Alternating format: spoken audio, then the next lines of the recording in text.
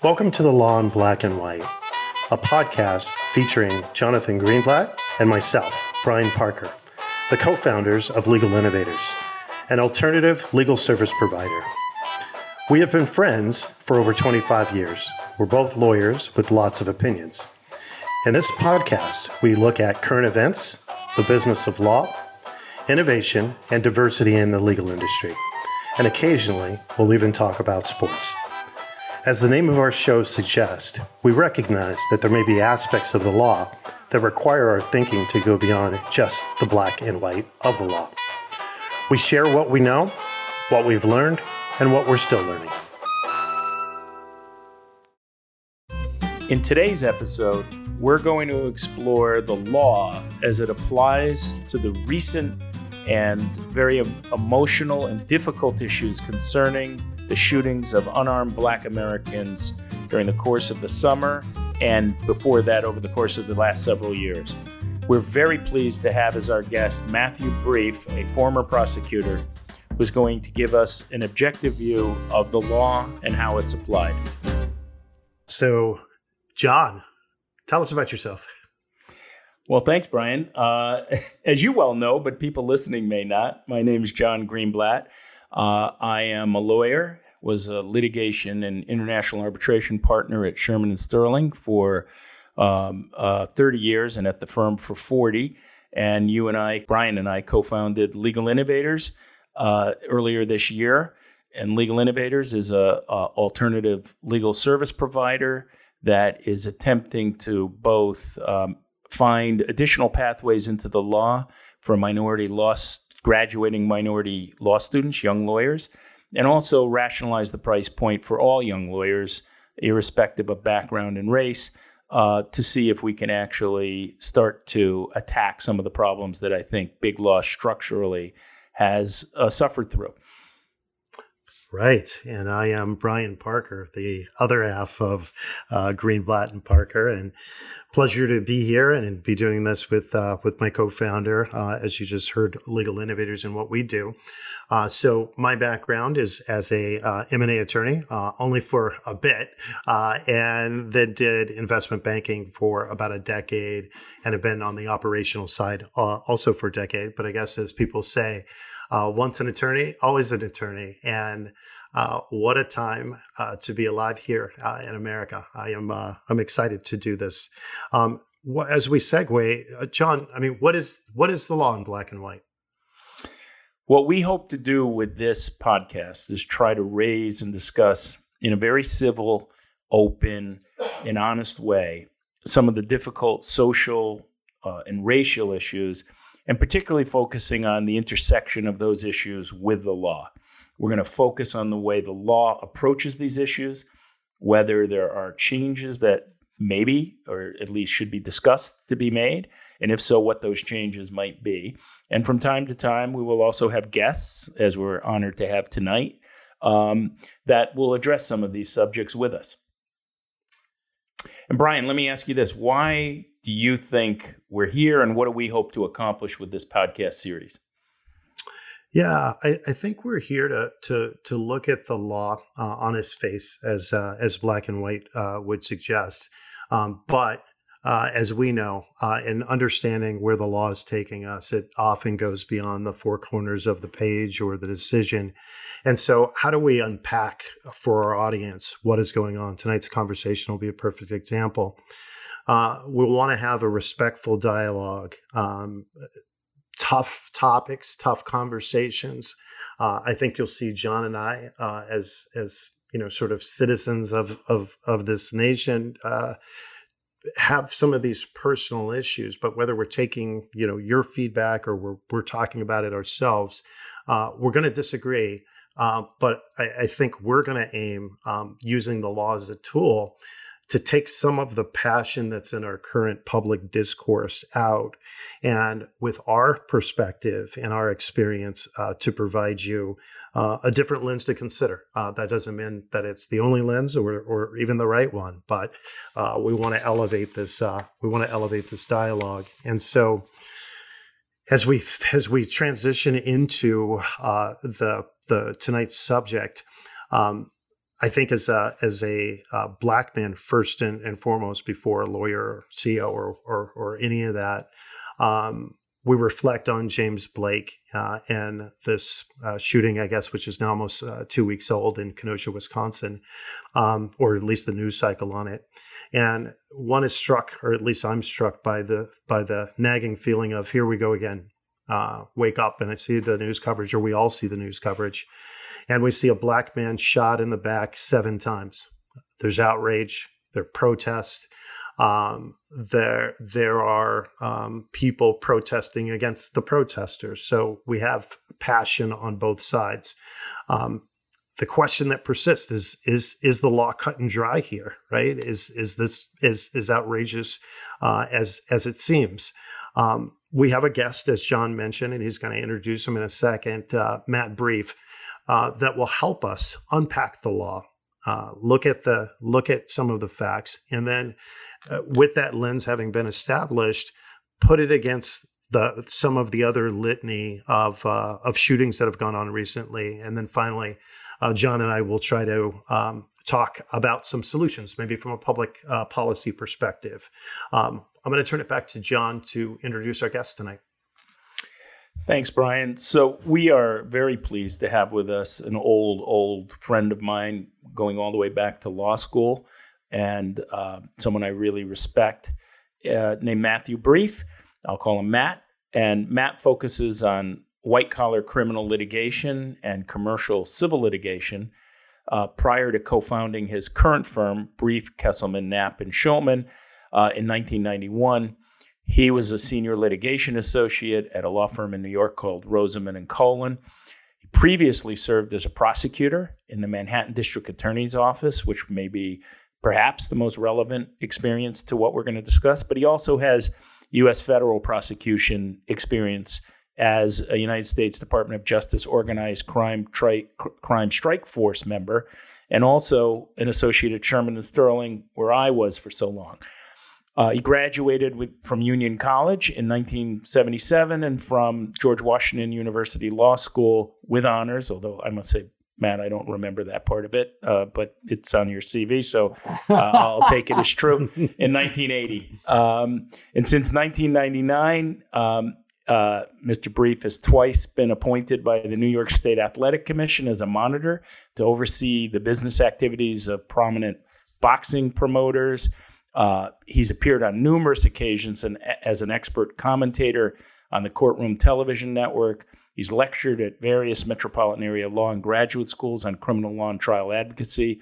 And he's repeatedly been recognized in the field of criminal defense in New York Super Lawyers and New York Metro editions of the Super Lawyers. And we're going to ask Matt to focus on some of the legal issues. What does the law say about the use of force and qualified immunity in these areas? And Matt, we just want to welcome you and thank you for being willing to join us, because I think it'll be very educational to get your views. No, thanks for asking me. This will be interesting. Let me just ask you if you can make sense of what the law says for those of us who aren't steeped in it. What is the law on the use of deadly force by a police officer? And later we can talk about the qualified immunity as well. But what's the current state of the law?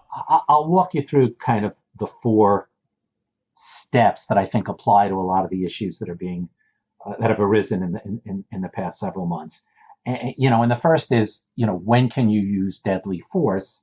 And the Supreme Court, in a case called Tennessee Garner, which dates back to the 1980s, said, and on the surface it certainly appears to make sense, that deadly force can be used by a police officer when he has probable cause to believe that a suspect may pose a significant threat to cause the death of a serious physical injury to others.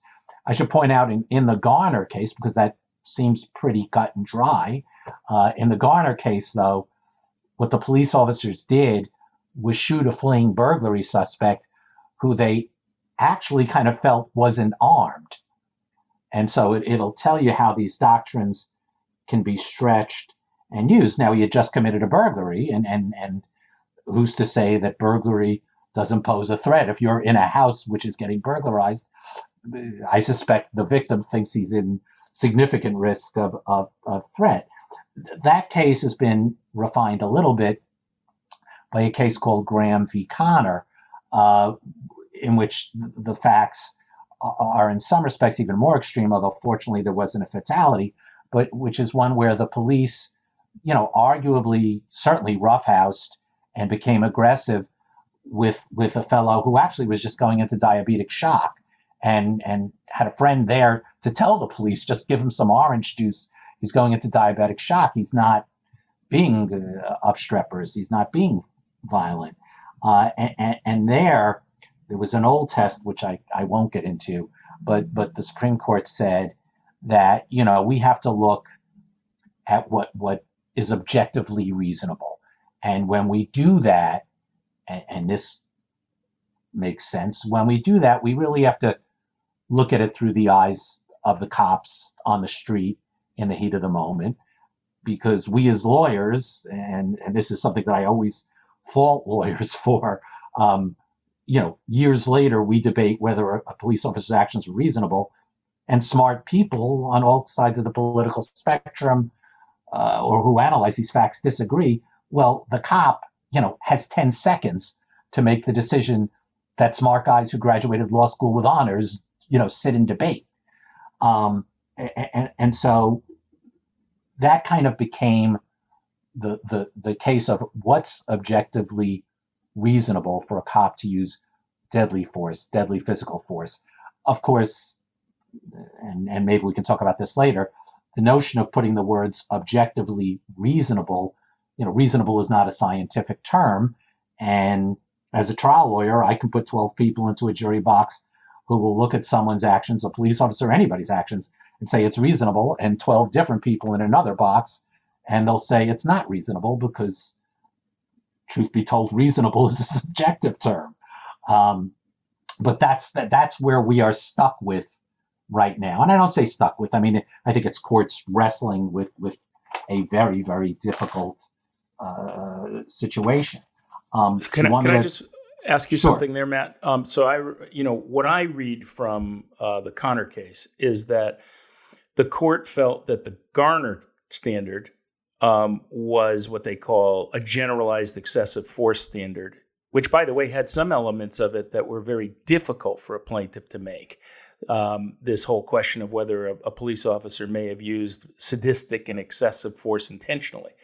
And what they said, as I understand it, is that because it's a 14th Amendment case, which has a reasonableness standard in it, whether it's a reasonable seizure, these claims arise under the 14th Amendment, you must peg the claim to the language of the Constitution, which is reasonableness. And reasonableness, by definition, gives rise to an objective standard that's decided not with 20/20 hindsight, but from the perspective of the actors at the time they committed the act, which is the standard objective reasonableness standard applied that we're familiar with.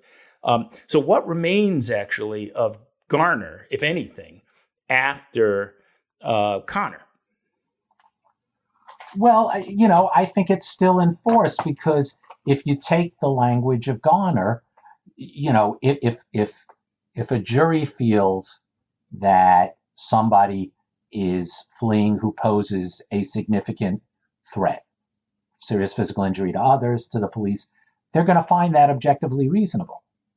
And I just think Graham broadened it out and tried to bring, frankly, a more generalized test. And it's a worthy effort. I just, the use of the term objectively reasonable is just a difficult one. But if you take, I'm not necessarily saying the facts of Garner, which I actually find a little difficult in supporting the holding. But if you take that general circumstance of the police can use deadly force when someone poses, a threat of death or serious physical injury to the cops or others, most people will find that objectively reasonable. And now, we have this objectively reasonable standard under Graham, and then we can get into qualified immunity and then even no-knock warrants if you want. Right. Well, should we just quickly go into qualified immunity just to set the stage? And then I know Bryan wants to talk about some of the facts and the way the precedent plays out. Yeah. Well, I mean, qualified immunity, so everybody knows, gives police officers immunity from civil suit as to certain statutes. People should understand prosecutors and judges, in many cases, judges have absolute immunity. What qualified immunity means is that it's qualified. You don't automatically get it. And the way the courts have, again, tried to define qualified immunity, and again, problems have arisen from it, is that the police officer loses that immunity when he realizes he's violating a clearly established right, which of course puts the police officer in the position of being his own constitutional lawyer. And courts have recognized this because, frankly, they don't find qualified immunity. They don't find the immunity to be qualified very often, which again raises an issue. But, creative lawyers have, in many respects, found a way around that because, of course, they can sue jurisdictions and police departments, without necessarily suing the individual police officer, who frankly isn't going to have the kind of deep pocket that a lot of lawyers want to sue anyway. But it is a problem. It's giving police officers significant protection because it's a tough standard to say, well, you clearly knew that there was a Fourth Amendment right here that you were violating. It's kind of this super standard of blatant violation. So that's and there's a whole host of decisions that deal with that. And it's controversial. There certainly are some judges, Justice Sotomayor, who wants to limit the doctrine. And it's a law and doctrine that obviously, may be significantly impacted. I don't want to get into the election, but depending on this election, we may find, particularly, I think, of all these things that we're discussing, the law on qualified immunity evolve. So let me just make sure that for our listeners' benefit that we can explain how this plays out. What I understood from the cases I looked at is that where a police officer really cannot say that the act that he's trying to prevent was clearly in compliance with the law, he'll get the benefit, he or she will get the benefit of the doubt. In other words, if we're walking down the street minding our own business, everyone knows that itself is not criminal. So you don't get qualified immunity for taking action on that if there's no other circumstances besides that. But as soon as you get into an area where the constitutional standards are less than 100% clear, which is virtually all difficult criminal issues, it seems to me, the qualified immunity may kick in. And we've seen that before where they would say, the courts have said, the police officer would have to know that this is so clearly prohibited by the Constitution that it's unlawful for him or her to try to stop it. Is that a fair statement? That's right. That's right. I mean, basically what the courts are saying, it has to be particularly egregious for us to step in and allow a police officer's immunity to fade away. But I don't want to. I will share one anecdote from years of being on the New York City Judiciary Committee, and we would get judicial appointments passed toward us, so people don't, misestimate or underestimate the magnitude of the issue. I was once stunned when a judge from the Bronx who was coming before the committee for approval told us that there were more false arrest cases in the Bronx than traditional slip and falls, which I guess, John, when we were in law school, that was kind of the traditional cliched, the courts are bollocksed up with these kinds of cases. Actually, in the Bronx, you've got more false arrest cases, but they're not aimed at the police. Like I said, they're aimed at the city, they're aimed at the police department. And so there are kind of ways around that, but because I think now with the advent of body cameras and frankly, social media, the focus really is becoming, and I think in some respects properly, because it's not necessarily the city or the department, but individual police officers. And it let's be said, we're talking about a small number, but they are the problem. And so we'll see. I'm going to come back later after Bryan goes through some of the some of the factual circumstances that are so difficult and that we're all wrestling with now. To ask you later whether Graham is still in today's world the right approach to the law, and if not, what should the standard be? But let's hold that. And Bryan, I know you wanted to talk about some of the issues with Matt. Yeah, I mean, look, I think that's where, to the extent that we have a divide on this question, there are, and I guess just as a prelude, Matt, when you go through your qualified immunity and Jon clarifies what's going on from a legal perspective, it's a very law and order message, right?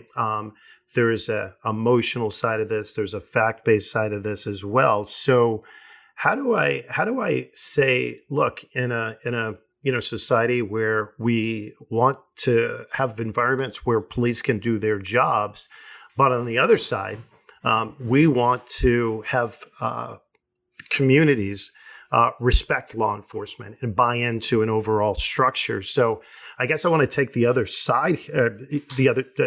I want to go through the facts as Jon was saying a little bit. But I guess my first and high level is, what is the law, and what do you say to the person who wakes up, who's marching, who is still flabbergasted by a person was shot 7 times in the back and there hasn't been an arrest?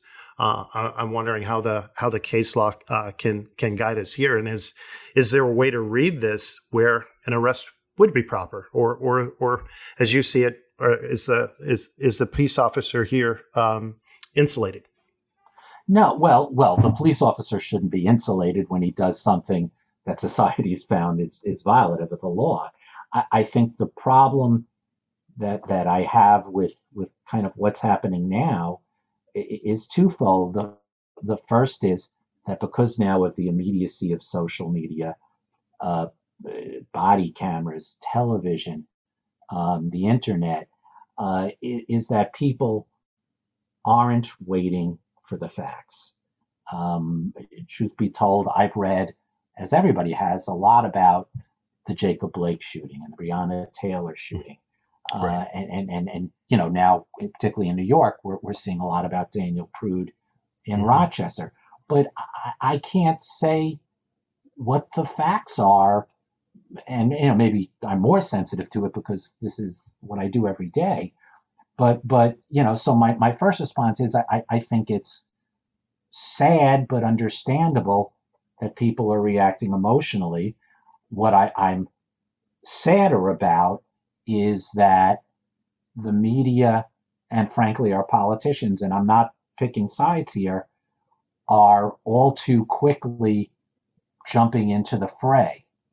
Mm-hmm. And I know each side says it for political advantage, and some people are saying it because it's heartfelt, but we're just not waiting. And I know that's hard. I don't even know if so much if it's law driven as opposed to it being fact driven. I mean, I can come up with scenarios for instance, the Jacob Blake shooting, where I think Officer Shesky ought to be charged with murder, and I can come up with fact patterns which may say that his actions were objectively reasonable, and I can do, and I think I can make those arguments in almost every one of the recent cases, with two exceptions: Daniel Prude and George Floyd, because they were restrained, and I think that's a completely different set of facts.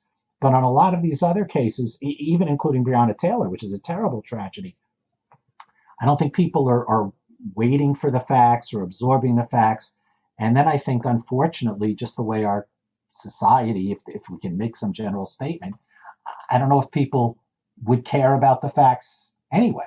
They if we could all agree upon a set of facts. Yeah, if I could just cut in, I guess that's my point in having faith in the system. And I know we're going to come back to some statistics around rates that African Americans are being shot by the police versus whites.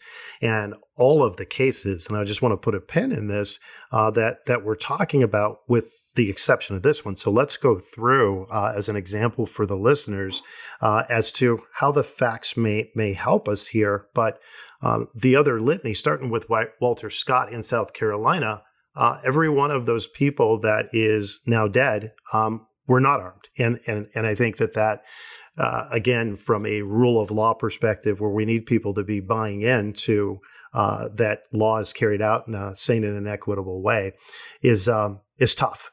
So let's start with Kenesha, and I wonder, let's just say you're putting your defense attorney hat on here for a second, and we go back to 2004, where we had a similar incident. There, the defendant was a white man that was killed in front of his family. So I wonder, you as a defense person, what role are you ascribing to the history here? And as we jump into the facts, let's help the audience understand what was going on here.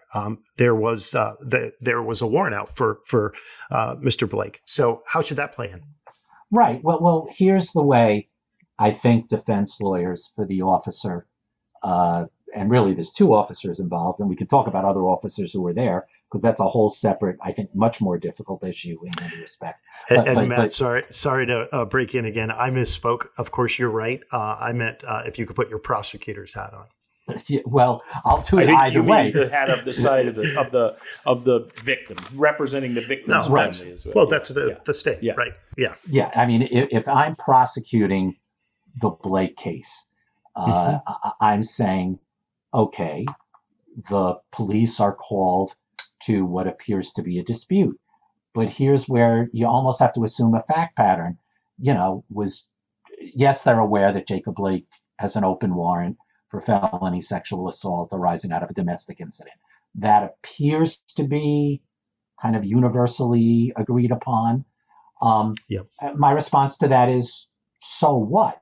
I mean, if the police are not acting in a reasonable way, then it doesn't matter if the person's a bad person, a good person, wanted or not wanted. It's just an irrelevant fact.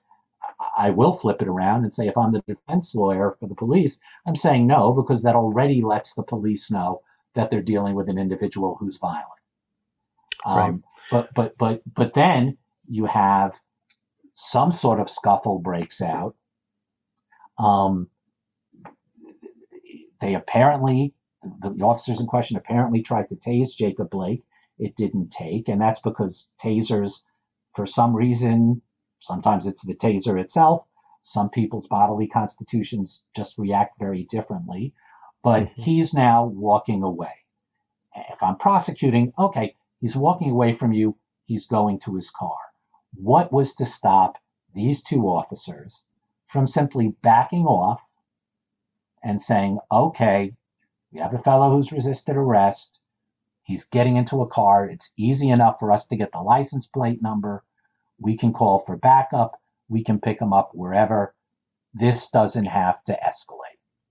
Right. The flip side of it is, there's a violent struggle. He doesn't respond to tasering. He's getting into a car. An officer says, I assume is going to say, he sees him grabbing a knife, because at some point it's been reported, somebody says, drop the knife. And are you really going to let this guy go away? Because he's got 3 kids in the car. So right. is he in his... Matt, let us put a pin in, because I think we're moving a little rapidly for the audience, because we're going from one fact to the other, and I guess when you got there, as you said, he has an outstanding warrant. There's also a school of thought that says he was trying to play peacemaker to a disturbance. What is the role of the officer in our analysis here, and trying to get an accurate assessment of the facts before escalating? And then two, and I think you were going down this road, as under the law, what role does the fact that he is ignoring an officer's command, right? He's walking away and he's going to his car. So how do we think about those two things? I mean, this all plays into that objectively reasonable standard, and we don't know What happened when the cops arrived? Was Jacob Blake trying to fuse some sort of dispute? In which case, that's certainly something a prosecutor's going to use. Or was he at a place in which he was the subject of a restraining order and was there in violation of that restraining order? So it all plays into, until we know all the facts, really, how can we apply the law? And the answer is we can't. I mean, these are going to be difficult investigations. So that's my response as we take it each step of the way. So I don't know if the police urged everybody to calm down or said what is happening here, or if in fact Mr. Blake was violating a restraining order, was a woman who perhaps was the one who called the police saying, there's already a warrant out for him. We just don't know. And until we know that, I don't know how we judge whether these officers' actions were reasonable under anybody's standard, under the Graham standard, or under any reasonableness standard. So, Matt, you're asking people to be patient, with facts, and I think we're going to come back and talk about some statistics from these other cases, what seems like a string of cases, and ask is it reasonable to say, excuse me, when there's been so much pain, and it seems like whether it's profiling or it's weighted heavily towards one community. How do we sit back? But let's go to the evidence and talk about body cam videos and what I've seen here. And I'd love it if you have something that disagrees. Is there are holes in the body cam footage? So what happened in Kenosha in 2004 was one of the things that spurred on the use of body cams. Now we have it spotty. We have other cases where police are either not turning it on at all, or it's intermittent. I'm wondering how that fact should be analyzed as we seek to apply the law. Well, it's a crucially important fact. I mean, if you take the Blake case, and then I'll briefly just talk about a couple of other cases. Mm-hmm. But if the police officers are turning off body cameras at critical moments, one, I mean, you guys know, you're lawyers. Judges are going to essentially say that that's equivalent to a spoliation of evidence, and they may even instruct the jury to draw negative inference out of that. If it is just technological flaws, because the other thing that people have to understand, whether it's accumulating and testing DNA to tasers to body cameras, is all these technologies are not perfect yet. And so, you literally can have flaws in software, equipment, and I don't know. I mean, I'd be, pretty horrified as a juror if I find that, we're at the moment of a confrontation, all of a sudden the body camera is turned off, and the next thing, a young black man or anyone is dead. I mean, and we're left with just that. So I think it's a critical fact to find out what happened. I think what's happening now, though, is, and this is, again, there are so many new statutes to be discussed. Some jurisdictions, like New York, have passed very, very onerous discovery statutes that are imposing incredibly heavy burdens on the police. And it arises because of cases like Laquan McDonald in Chicago, where, for several months, people were under the apprehension that a black teenager with a knife was shot by police, until the body camera video came out, and it turned out, he was surrounded by a phalanx of policemen, wasn't anywhere near them. He did have a knife, but it certainly, I think most people will agree, and the officer was convicted ultimately, wasn't necessary to shoot him. In Daniel Prude, which is this new case in Rochester, which is particularly creating attention in New York, it was months until people realized that, there was this sadly mentally ill guy naked on the street, restrained and in what we call a mesh hood or a spit hood, and the police were compressing his diaphragm. But I must say, New York passed a statute that put obligations on the police and the DA's offices to turn over discovery within 15 days. Well, given the volume of crime, that was absolutely impossible. I mean, you just can't. Couldn't keep up with that standard. And they've already loosened it. I forget the exact amount, but it's still going to be very tough. And I've spoken to prosecutors who I regard as excellent prosecutors who are saying, it's just too hard given the bureaucracy and the load and the costs. but I know I went a little bit far afield. But the answer is body cameras are incredibly important. And if police are willfully manipulating them, they are certainly running the risk, it seems to me, if I'm a prosecutor, of giving me a potent piece of evidence. And they are certainly going to alienate many jurors. Yeah. Thank you for that, Matt. I think that that's very illustrative, and I think really helps. So I think what you're saying is patience, and let's hope the technology improves, and sometimes it will bear out one way or the other. Let's come back to this to the stats. But last question for me for this segment. You've laid out a series of precedents. You've laid out facts, being patient and looking to the facts. Jon has summarized those precedents. We see Kyle Rittenhouse as the aftermath of the marches. 18-year-old white kid from neighboring Illinois that came over there for the purpose of, I guess, ostensibly facing off with some of the Black Lives Matter protesters. Not only did he walk up to police with a full gun in plain sight, he was offered water. He then shot two people. He shot three. Well, two of them died. Right. Yeah. Right. So two of them died. Do we have, are there different standards of justice going on here? Well, I don't know if it's a different standard of justice, but let's take this. And I've only seen portions of the Kyle Rittenhouse video, but he shoots and he's on the ground. He shoots, and then he stands up and walks again toward a battalion of cops, with his hands raised, but he's still got his rifle slung across his shoulder.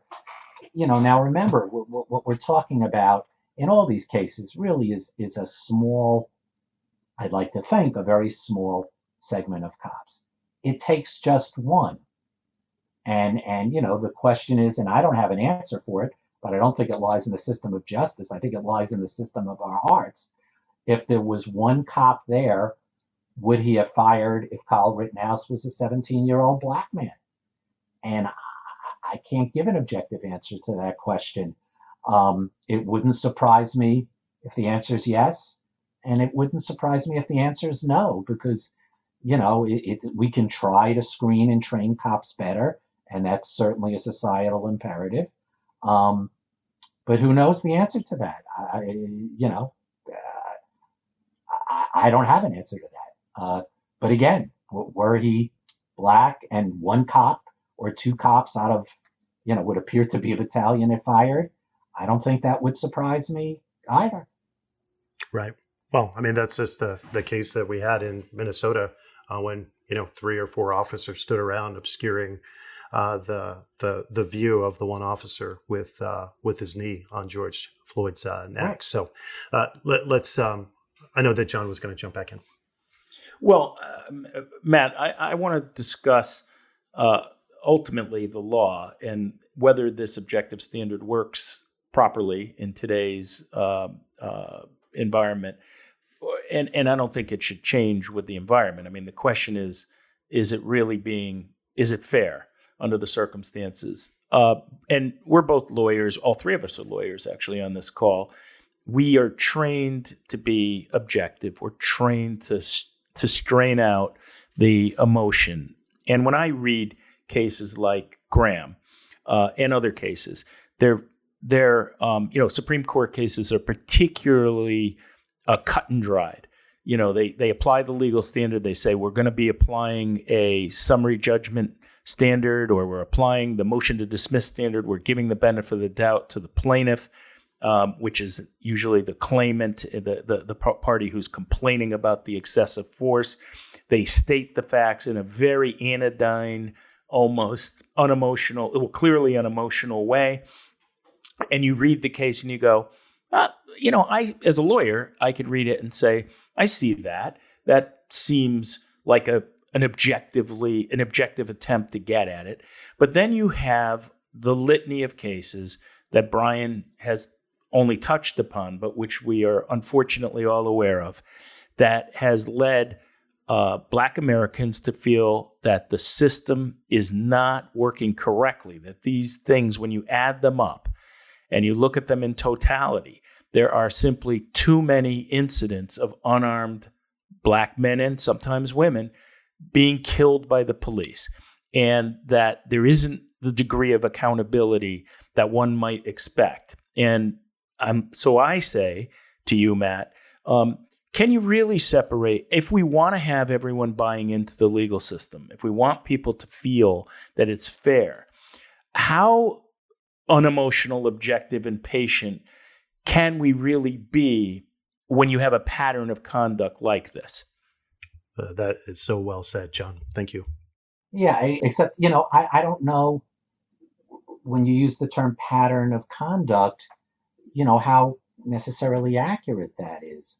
Because, like I said, each case needs to be taken on its own merits. And I certainly wish that politicians behaved better at this time, and particularly this time, because these cases are different. And it is hard because if people are frustrated or people are angry, it's understandable that they won't want to wait from the facts. But the fact is, in my way, they should. And so, the pattern, I mean, let's, as Bryan said, let's get into the statistics a little bit. The best database that I know of is the Washington Post's, because it's very comprehensive.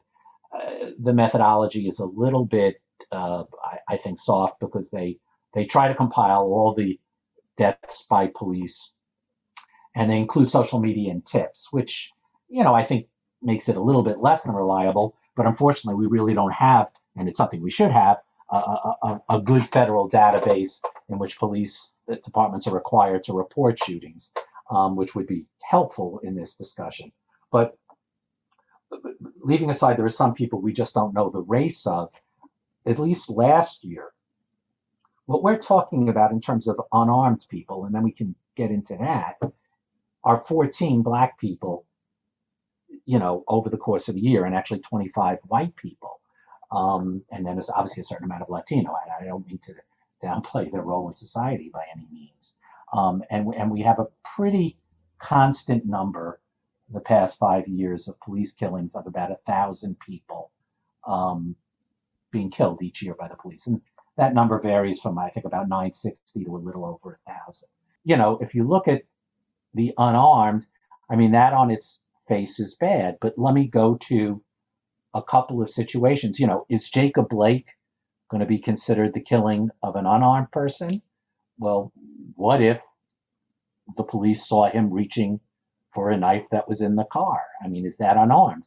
And then you get situations where, and I'll try to take both sides of the discussion now, the Michael Brown case, which is really one of the seminal cases in the formation of the Black Lives Matter movement. And if people remember, there were terrible riots in Ferguson. Michael Brown was technically unarmed, but, the Justice Department did an exhaustive investigation. And remember, this was the Justice Department, I'm not sure whether Eric Holder or Loretta Lynch was the Attorney General, but it was the Obama administration, it's not the Trump administration. They found that Michael Brown was in fact going for Officer Darren Wilson's gun. And the Justice Department didn't press charges in that case. And yet it's packed certainly an emotional wallet for people who are, again, understandably influenced, because the Floyd killing is almost so horrendous on its face. And I keep alluding to this thing of crude incident, but that too, it's just tough to justify those facts. So, when you say the pattern, it's true.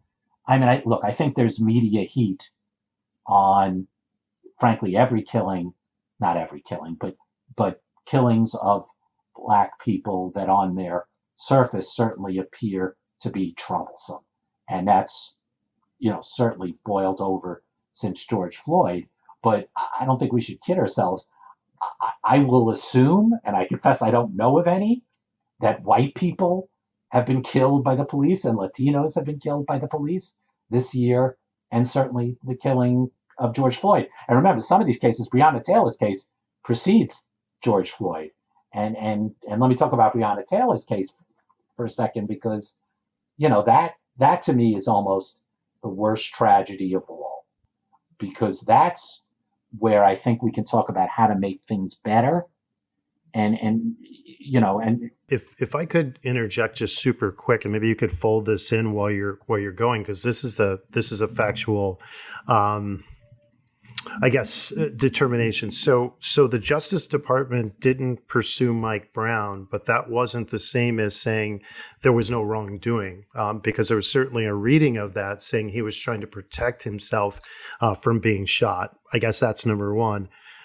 Number two, I wonder how you think about the litany and including Breonna Taylor. When we look at the stats in the Washington Post database that you talk about, it's coming out that blacks are 3 times more likely to be shot unarmed by the police. Those statistics even up a little bit where you have people armed. So again, back to the rule of law, how do we get communities comfortable? How do you say wait, where we have what seems like a pattern of egregious, egregious acts, and those fact patterns, I think, are not good for those communities impacted. Yet we're calling for patience. I know that's a little bit unfair to you, Matt, because you don't wave a magic wand.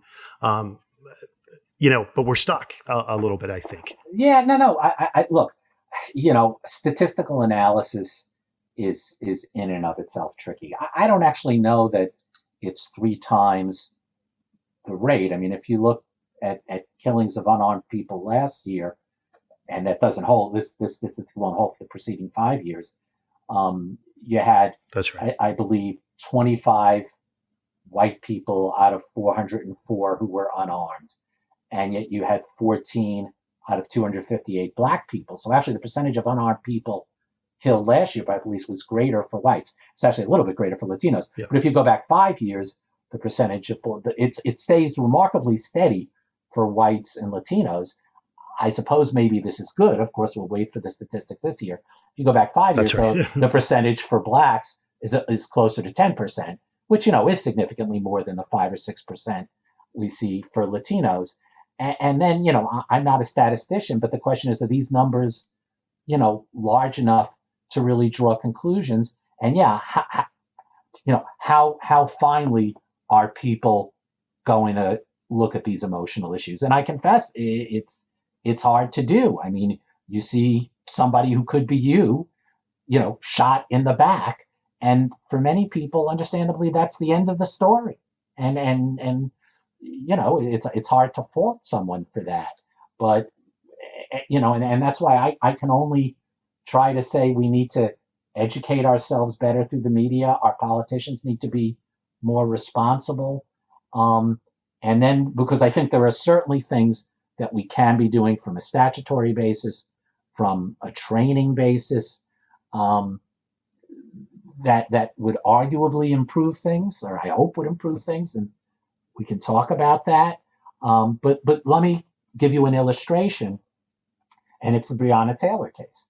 Again, I don't know if people know what a no-knock warrant is, but it's basically where the police get permission from a judge to execute an arrest warrant or a search warrant without announcing themselves, without knocking. They can just burst in like you might see on a TV show and execute the warrant. And because of what happened to Breonna Taylor, and I'll get to that in a second, there's now a federal statute that Rand Paul has sponsored, and I believe Ron Wyden, but I'm not sure, that's basically saying, well, we're going to do away with no-knock warrants completely. And so given that, would that make things better? Let me just walk people through what appears to be known about Breonna Taylor.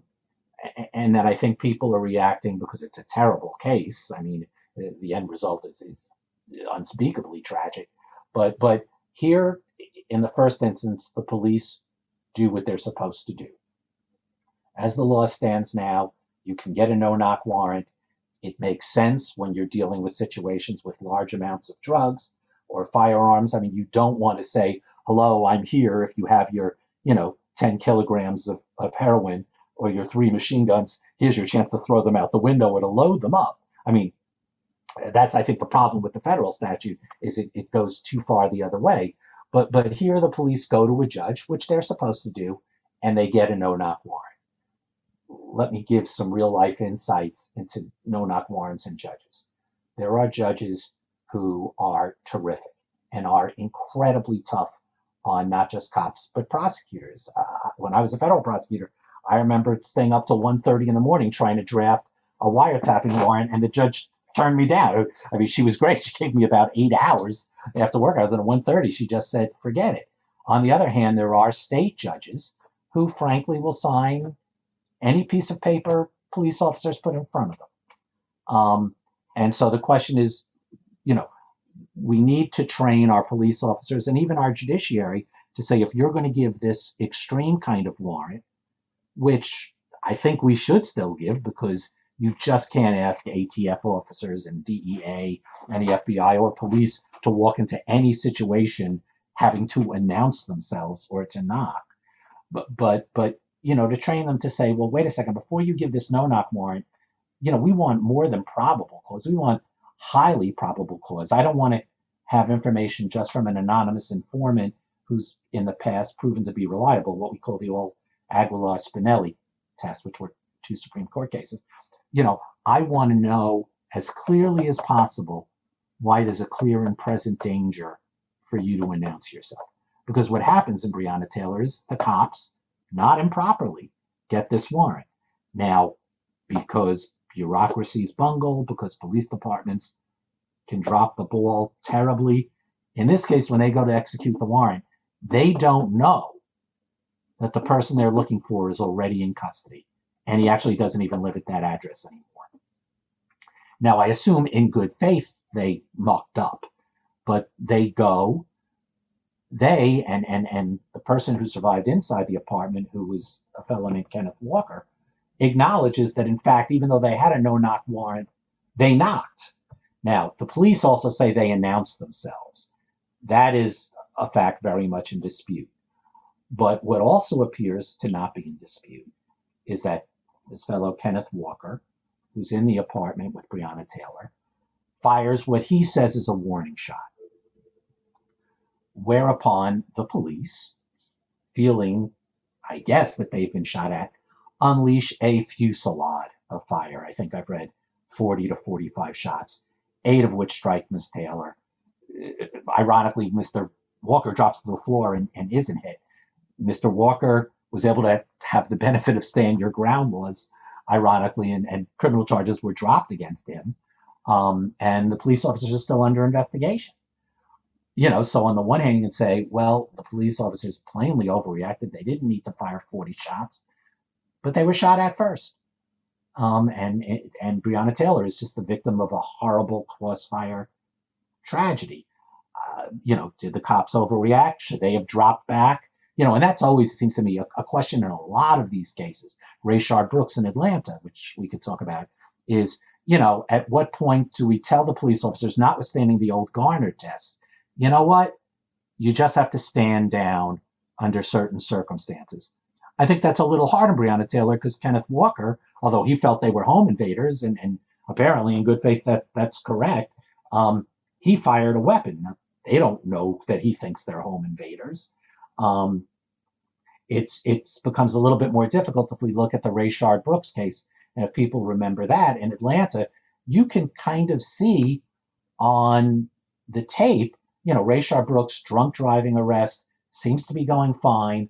All of a sudden, he becomes violent. When the police try to handcuff him, he certainly scuffles with the police, gets hold of a taser, is running away. One cop follows him. That doesn't appear to be unreasonable. He shoots the taser at the officer's head, and then the officer shoots him in the back. On the one hand, under the old Garner test, and I suspect even under Graham, that's going to be a pretty tough case to prove.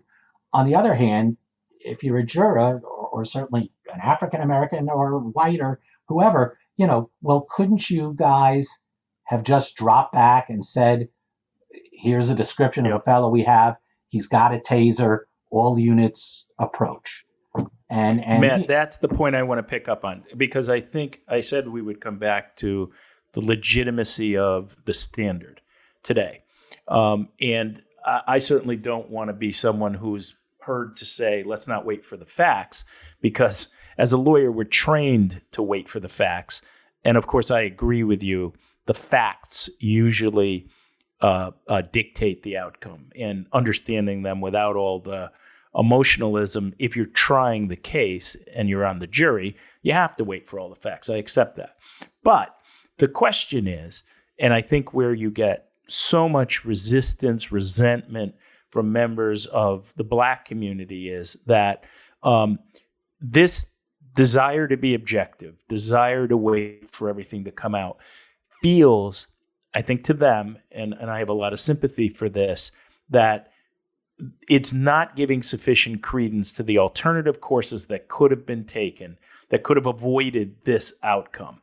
And, so I just want to, we have the Connor test, which we talked about at the beginning. We also have, by the way, the Kenosha Police Department Policy and Procedure Manual. And it says that the excessive, deadly force in Wisconsin is the definition. The definition is that it's force applied by the police that by any means or instrumentality intended to or likely to cause death. An officer may use deadly force when he or she believes it's necessary to prevent death or great bodily harm to themselves or others. Therefore, it says the justification for deadly force is the immediate threat of death or great bodily harm. But the application of deadly force is that action which is likely to cause death. Now, that standard is a standard that basically says, put in colloquial terms, think before you shoot, right. And assess the risk before you shoot. You might get away with it under the Garner standard, but right. or the Connor standard. But right. Should you do it? Is that what we want from police officers in society? And should the Connor statute allow you to do it unless you could meet that kind of test? Yeah, so when we say, okay, people are killed with a knife, I understand. Of course, a knife is a deadly weapon. But when I look at the Jacob Blake facts, I see a person who's not facing the police officers with a knife, right? He might have been reaching for a knife. He might not have been reaching for a knife. Let's give the benefit of the doubt to the side of the facts that says there was a knife on the floor he was going to go to. He hasn't shown the knife. He hasn't turned around to the police officers. It'd be kind of ridiculous to think he's going to use it on his own children who he drove to there and wasn't threatening his own children with anything, right? So you'd have to believe as the police officer that he had an immediate ability to get a knife and put my life in danger that allows me to shoot seven times into his back. Now, under the objective test of Connor, I don't know how that will come out. But what should we be doing to apply the law in a way that takes these kinds of things into account? Can they de-escalate? Should they be required to de-escalate? Right. Should they have to wait and see whether that immediacy of death, a taser versus a gun? I understand a taser can be a deadly weapon, understood. But if somebody's not facing you with a taser, or even if he is, and you're a sufficient distance away, should you, as a police officer, shoot him in the back to prevent him from using it? Maybe, I'm not saying there are no factual circumstances that would justify that, and I agree with you, the facts are important, but we're looking at situations where to people who are not prepared to give the benefit of the doubt to the degree that some people would give the benefit of the doubt, it feels unfair to them. So what do we say about the standard that should be applied in the world in which we live today? Yeah. Well, look, that's going to get you to the whole question of federalism. I actually think it is for each jurisdiction, by which I mean the states, to decide. And we've seen, California, Colorado, New York are all trying to figure this out. Right. If one extreme says, I don't care if you're fleeing and you have a gun and you have a knife or a taser or a baseball bat and you've just engaged in violent behavior and I can't do anything except let you flee and call for backup, I don't know. I would probably have a debate about that myself. I'm not so sure, again, depends on the facts, I hate to say it, that I would think, well, you just always have to let a person flee once they're running away.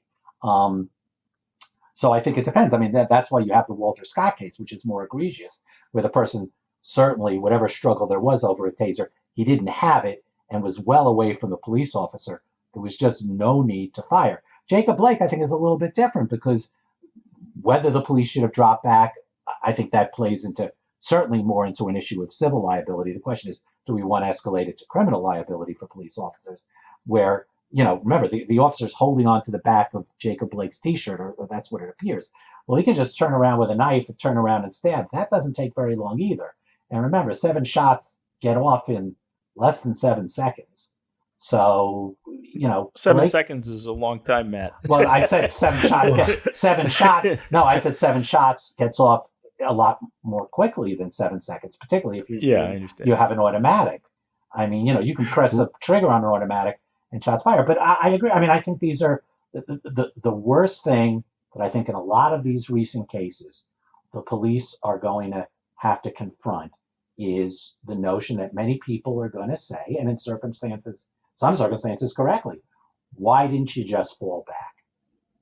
Ray Sharp Brooks, why didn't you just say, we've got a drunk, kind of violent guy running into the woods or running through a parking lot with a taser?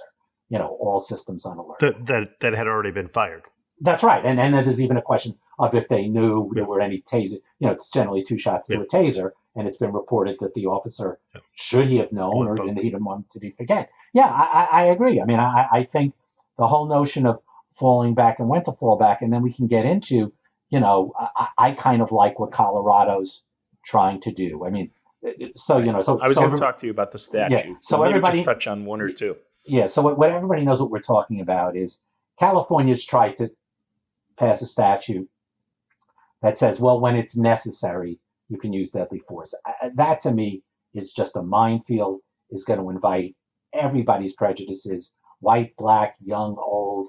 It's just a mess. It seems to me what Colorado's trying to do is coming a little bit close to Garner, but they're saying when there's an imminent threat of serious physical injury, that, then the police officer has a right to act.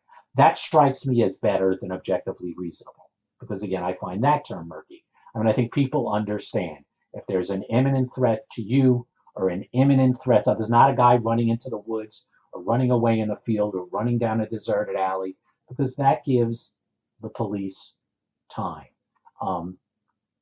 And so that's, I kind of like the way the law is trending, but, then you get, and this doesn't relate to deadly force, in New York, which is kind of overshot, we passed the statute in reaction to the chokeholds. Well, New York City literally doesn't allow a chokehold even in self-defense, which conflicts with New York State.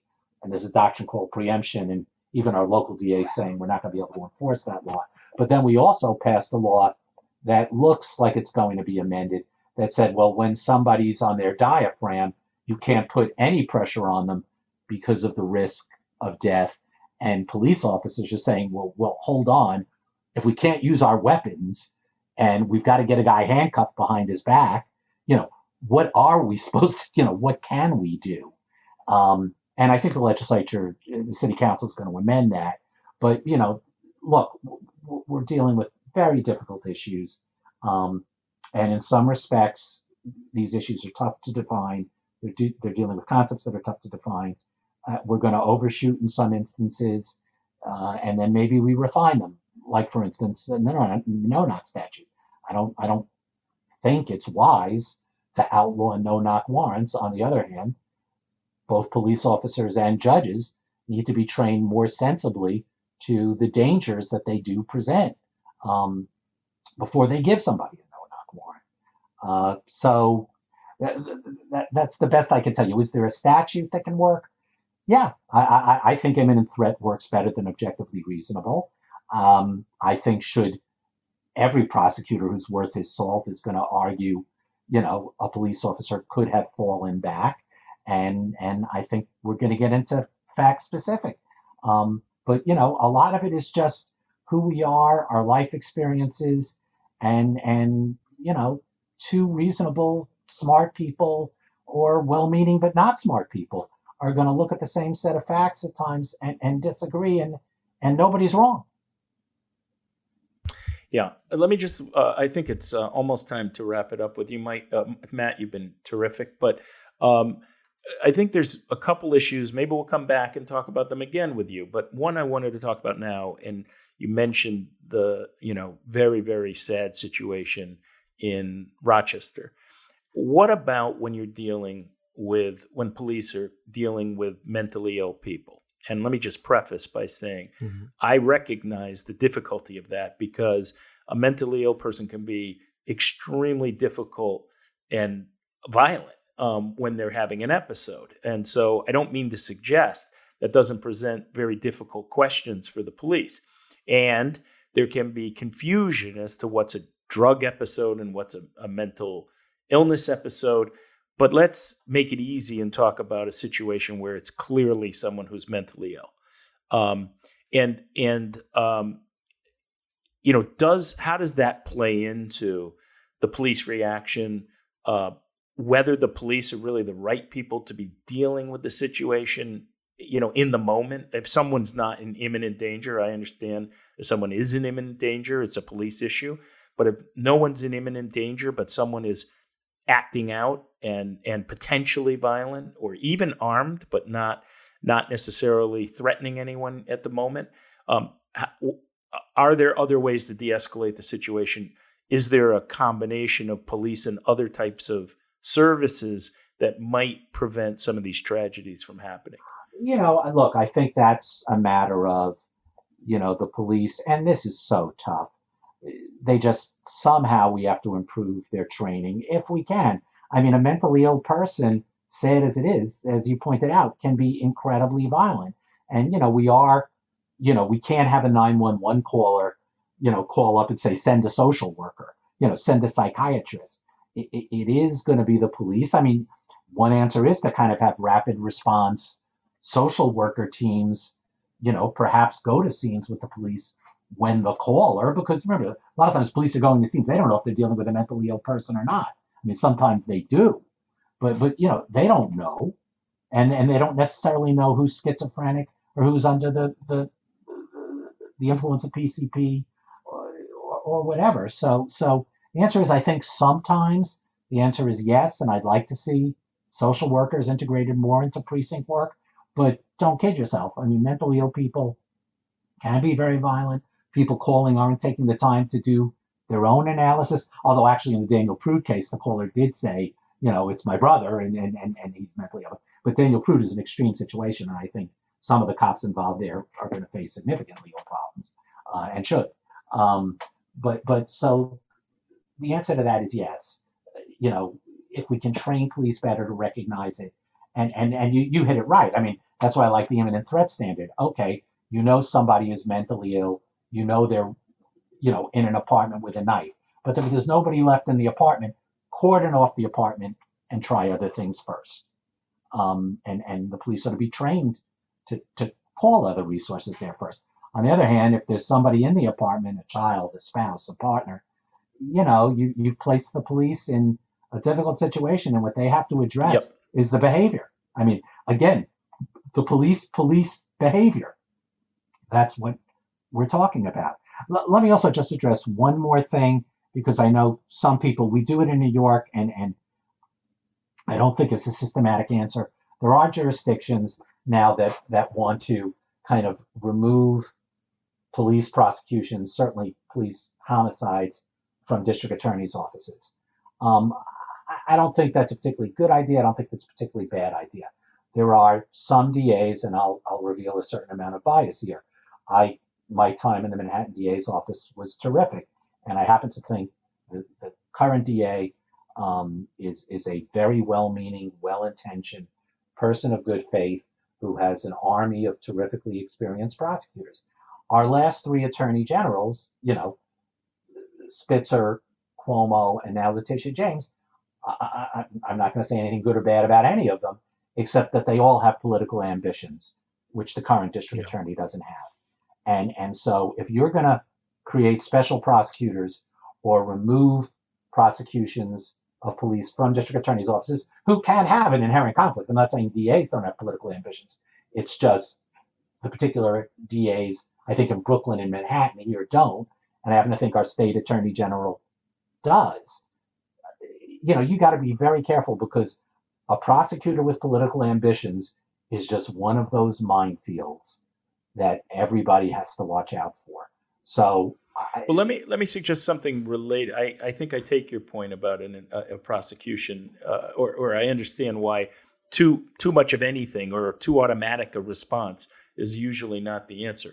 But I do wonder whether there should automatically be an independent review, a timely independent review, which may drag on because the facts need to emerge, but it ought to be instituted immediately, that consists of some citizens, members of the different communities, et cetera, that are involved, implicated by it, or are going to have to live with the ramifications of it, that allows an assessment to be made as to what the next step ought to be. And I think that would add some legitimate, and I know that happens in some places, but I was thinking of what was egregious, what was particularly egregious about the situation in Buffalo. And the passage of time before it became known that this even occurred prevented there from being an objective, at least initial review that might take the sting, because it's so often it's the optics of a situation that fuel the emotionalism, and when you're dealing with a situation that is as highly charged for good reason as these situations are on both sides, I think anything that tends to suggest the fix is in against someone is going to rile those passions up. And so we have to be doing whatever is necessary as a society to try to take that sting out of it as early in the process as we can. Yeah, what's your view on that? The problem with that is, of course, in Rochester and we put in Chicago, body cameras are just taking too long to get out. And while we can't tell the police, in 6 hours, we want all this and that released. The other problem you have, John, is, prosecutors in good faith, and I like to think most prosecutors are acting in good faith, and I think in New York City they do, frankly. They need time to investigate a criminal case. And if you start having kind of a civilian complaint review board or a neutral commission or a special prosecutor, leaving aside the quality of the people, because that's always going to override whatever systematic structure you set up, you're just going to interfere with the criminal investigation. And you're going to delay the criminal investigation even longer. And so you kind of, at least in my view, have to give the criminal investigators a kind of a pretty wide berth and first priority. Now, that didn't happen in Rochester. And like I said, I think there's a whole much longer story that we're going to have to figure out as to what happened in Rochester. But that's the problem. When you run, just like when the SEC jumps in on a federal criminal investigation, the SEC will stand aside. You just have to, if you want the criminal justice system to work, you have to give it a wide berth. You have to give it first priority. And that's frustrating to people, because forensics need to be gathered, cameras need to be gathered, shell casings need to be gathered, autopsies need to be done. In this day and age, there was an army of lawyers who pounce on these cases, and they hire independent forensic examiners. And make no mistake, it's a plus for the system that we allow independent autopsies. Remember, 30, 40 years ago, someone would have said, you have your own forensic examiner, well, bully for you.